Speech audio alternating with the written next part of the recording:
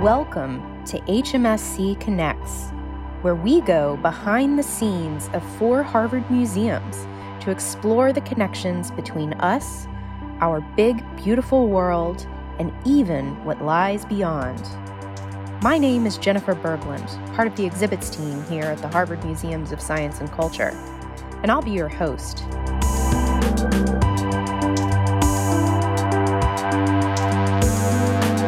For our 4th and final episode celebrating the women's suffrage centennial this month, we're departing a bit from the previous episodes to explore the work of a woman in an exciting field.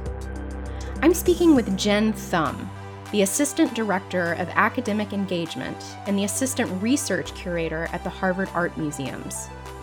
She's an archaeologist and a specialist in the art and archaeology of ancient Egypt. I wanted to talk to her today about her work and how she views the importance of objects and personhood in archaeology. Here she is.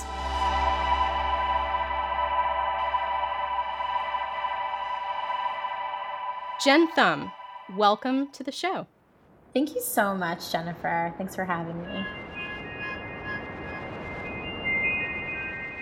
I think it's so interesting in archaeology how archaeological collections, living in the museum, they have a life that's so far beyond a dig. And you, in your work, have really explored that because you have worked with pieces in the collection that you have subsequently learned pretty amazing things about. Can you tell me about a few of those things? I have started to work with Egyptian objects that have been in our collection sometimes for like over 100 years, but have never really been looked at in detail. I'll give you an example of one is an object that has been in our collection for exactly 100 years, since 1920. And we had a couple notes on it. Someone gave it a quick look, I think in the 70s, but that was basically it. And I actually started to look at it because I brought it out for a class. It's such a quintessential Egyptian object. These canopic jars are jars that held the individually mummified organs, only specific organs, not all of them, of the deceased person, and they were buried with them and with the rest of the mummified body in their tomb. We have one, but it has not been on view because we didn't have the chance to get to do enough research on it. And our jar, the jar lid is that of a baboon's head. So we assume from that lid that this jar is supposed to represent the god Hapi, and Hapi is the one who protects the lungs in the jar. So the jar should be for the lungs, but you don't actually know that until you read the inscription on the jar, because in museums around the world, these jars can get shuffled around. Sometimes you get the wrong lid on the wrong jar. So part of translating the inscription was to determine whether or not that had happened. And actually, it is the correct lid for our jar. So the inscription tells us that the jar is the one that Hapi is associated with. So it doesn't use the word for lungs, but it uses the name of the god Hapi. And it also, more importantly, tells us the name of the person that the jar belonged to. So his name was Paf-Harenecher, son of Hetep Bastet. And I'm so glad you gave me the chance to say his name and her name, because that is exactly what the Egyptians wanted. They wanted to be remembered. And the best thing that you could hope for in death is that your name would be remembered. And it is just one of the best ways that we can give them due respect and give the object due respect, to vocalize those names, to give the names back to these people through the objects. I always tell people in the gallery, if you know someone's name, whether it's, a name that you get off of an object or a name attached to a mummy, I mean, especially then, it's someone's body, use it. This is a real person. And I think that really helps us give personhood back to the people of the past. But how interesting that this jar was in our collection for 100 years, and only now have we had a chance to look at it in a bit more detail and find out who it belongs to. And the other really cool thing about this is that I was searching online and found another jar in another collection in San Francisco belonging to the same person. And it's the jar for his intestines. And so now we know there's these two that probably were sold sometime close to each other. In the early 20th century, they were likely sold directly from the Egyptian Museum, actually, because that's the documentation that exists in the jar from San Francisco. So we can assume that ours is probably a similar case. So that's a great way of establishing provenance. I gave a virtual lecture recently where, because of the virtual space, I was able to unite these two on screen, put pictures of them next to each other. And oh, that's so cool. Yeah, and it didn't take very long. It's just a quick look at what this says.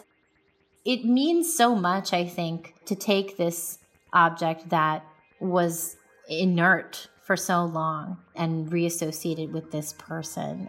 For those who are wondering, the jar is empty. But again, it's so intimately connected to someone's human remains. And so for that reason, it's so much more important that we talk about who it belonged to.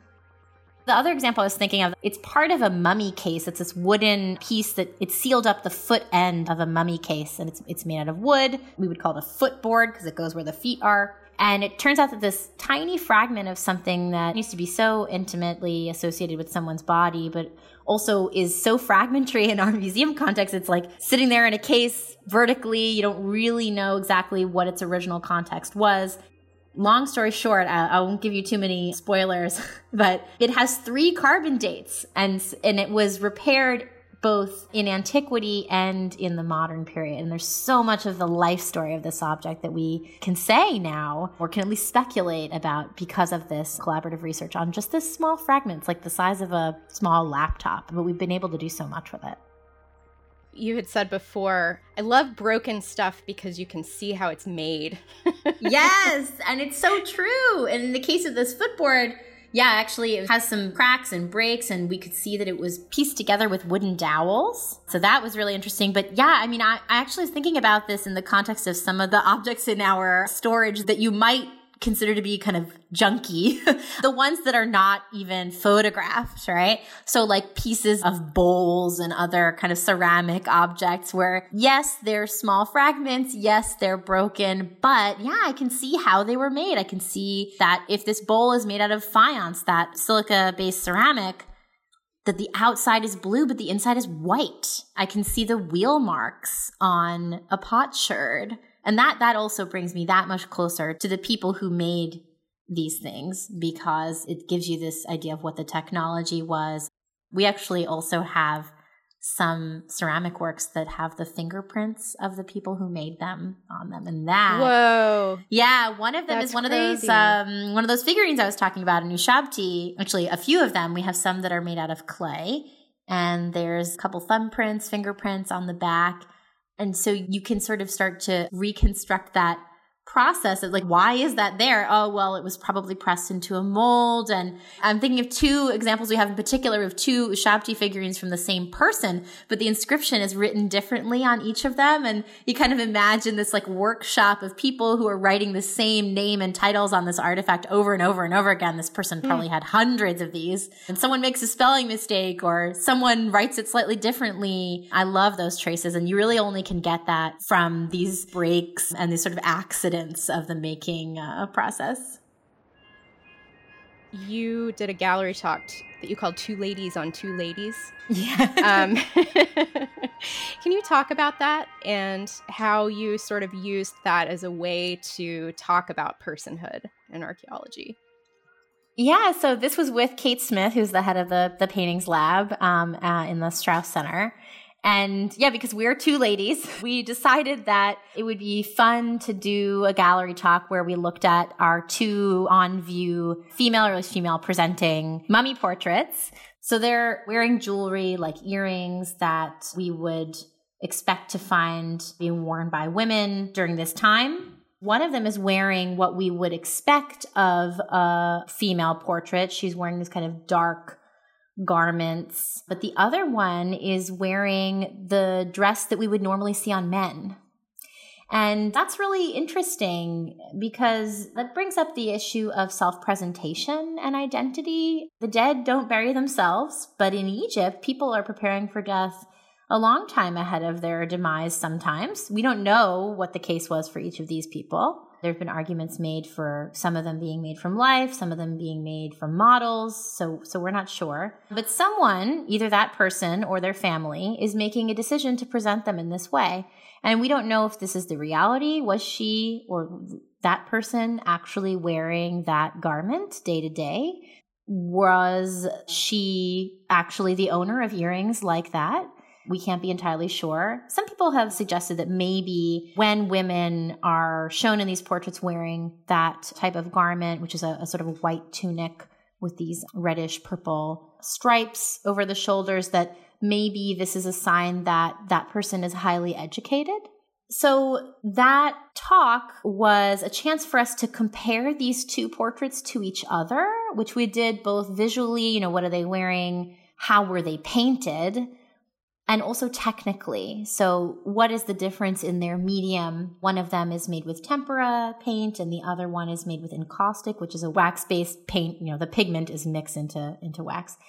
And other things like the wooden board that one of them is painted on is much thicker than the other. And one of the interesting things about the one that's painted in tempera, which is the one where the woman is wearing the white tunic, is that it was reconstructed at some point in the modern era to be made to look more rectangular. And presumably this was done for the art market to make it look like something that you would hang up, like a painting. And we addressed that. Yeah, we addressed that as well. But in terms of personhood, we talked about how these people might have wanted to represent themselves based on what we see. What is being conveyed here about them? Is it status? Is it classical influence? When you consider the original context, which is on the body, a mummified body, is it Egyptianness? All of those elements, help us think about how they thought about themselves or how their family members thought about them. But that whole conversation gives us a chance to talk with museum visitors about these people as real individual people. There's also this other example, which I thought was really beautiful as a way to think about these people as individuals from so long ago. That story about the Egyptian guy with a tomb with his family. Would you tell that story? Sure. And for anyone who's interested, I have an art talk about this on our website, a short video. This is a relief from an old kingdom tomb. So this is one of the earliest phases of Egypt as like a state when we think of it as Egypt, pharaonic Egypt. It's one of the oldest objects that we have in the gallery. And it's a limestone relief carving. And it once sat somewhere in the tomb of a man named Ptah Shepses, who had a nickname, by the way. His nickname was Impy. And it shows this man twice, once attached to his full name and once attached to his nickname, along with his relatives, his immediate family. And in the center, we learn a little bit about him. We learn what his titles were. And we have this text called the offering formula that basically allows him to access all of the good stuff that he wants in the afterlife. But on one side, we have his wife, whose name was Hatkau, and we have his son, who is Impy Jr., and then on the other side, we have his three daughters, who are Kerefet, Iti, and Tuit. And above their names and images, it has the phrase, his daughters whom he loves. And I just think that is such a good reminder that these are real people, but also that all of these objects that come from people's burials, they were made out of love. That's why these mummy portraits were made, because someone wanted this person to have a beautiful afterlife, because someone wanted to remember them in this way, give them the respect in their burials that they felt that they deserved. And I think that it's great when we have the chance to know those things and to read those inscriptions and to talk about them with visitors, just to make it that much more personal. It's easy to look at a collection of ancient things and sort of be detached from them, think that, oh, that was so long ago, not really think of them as people. But as you had said, the past is a place that's not so different from our own. And it's so true. It's so true. These are human beings that, though they lived thousands of years ago, they still loved, They still had family members that they cared deeply about, so much that they inscribed that they love them on their tombs. I think that's just amazing. It's a beautiful reminder that we're all human beings, no matter if we're separated by time. Yes. And just that, in the case of that particular relief of Ptahshepses, it was even repaired in antiquity. So we know that someone was also coming to care for this monument. Wow. At some point after, who knows when. We know that Egyptians visited the tombs of their relatives and others. So that extends even potentially beyond your immediate family, that appreciating the generations before you, that this is something also that the Egyptians did. Another thing you were saying, too, is that ancient Egyptians really wanted their names to live on, right? Where they built these tombs so that their names would live into the future. I think it's interesting that you're studying them, and by studying them, you are granting them that wish. Would you say that? Yeah, I do think so. And I want to cite sort of my PhD advisor here, Jim Allen, who's a professor at Brown. He wrote the text for a similar monument to Ptahshepses at the RISD Museum where I used to work. And this is a monument to a man named Heni. And in this monument, we have a similar kind of formula, like I was saying with Ptahshepses, that, allows this person to access everything great that they want. People were hoping that they would have actual food and drink offerings brought to their tomb so they could then access in death. But one of the things that you could do is you could instead sort of say an offering, say like, I'm giving you, 1,000 beers and 1,000 breads. And that worked too. And Jim, in talking about this relief at RISD, he said something like, we can do this too. So, next time you pass by Heni's monument, say this for him. And I think that's it's a good model to follow. And I think that his understanding of our responsibility to make those names live through our work as Egyptologists and as museum visitors has really influenced mine. Why do you think it's important to study the Egyptian past? It's a big question, but I do have one really big reason that I think is especially important now, in this time where we're all on the internet and anyone can say anything, and we're really grappling with colonialism and white supremacy and these contemporary issues. I think that it's important for people to really seriously study the ancient past, not just the Egyptian past, but certainly the Egyptian past, in order to counter misinformation and conspiracy theories and ideas about, aliens building the pyramids, which, by the way, is really rooted in white supremacy and the denial of expertise. I have a sign at my desk. It's a meme that I printed out that a friend of mine who's also an Egyptologist has on her office door. It says, just because white people couldn't do it doesn't mean it was aliens. And I think that that's amazing. But it's important to grapple with that idea. And unfortunately, this is one of the main reasons right now that we need to really seriously study the Egyptian past and make that the real evidence and good sources available to students and the public alike, because this is part of the past of humans everywhere. These are amazing accomplishments. These were real people. They did these things themselves. We should be proud of them as part of the accomplishments of our species. We should recognize that Egypt is an African culture that did this. And then in addition to that, it's important to study the Egyptian past, because when we learn about the Egyptian people as people, we get a chance to reflect maybe on how what we leave behind will say about us in the future. And that's true of all archaeological material, I think. So, next time you put on a shoe or sit at your desk and pick up a pencil, those are going to be artifacts one day. What will they say about you? Do you think about that every time you pick up a pencil? Not every time, but I do think sometimes when there's an object that I attach some emotional value to, about how ephemeral some of this meaning of objects and relationships we have with objects really is, and how much people excavating my house in the future won't know. And that helps me think about how much we don't know about what was attached to the objects that we have in our museums.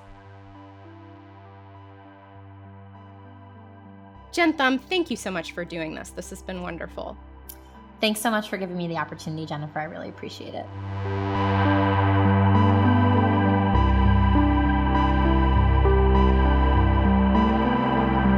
Today's HMSC Connects podcast was produced by me, Jennifer Berglund, and the Harvard Museums of Science and Culture.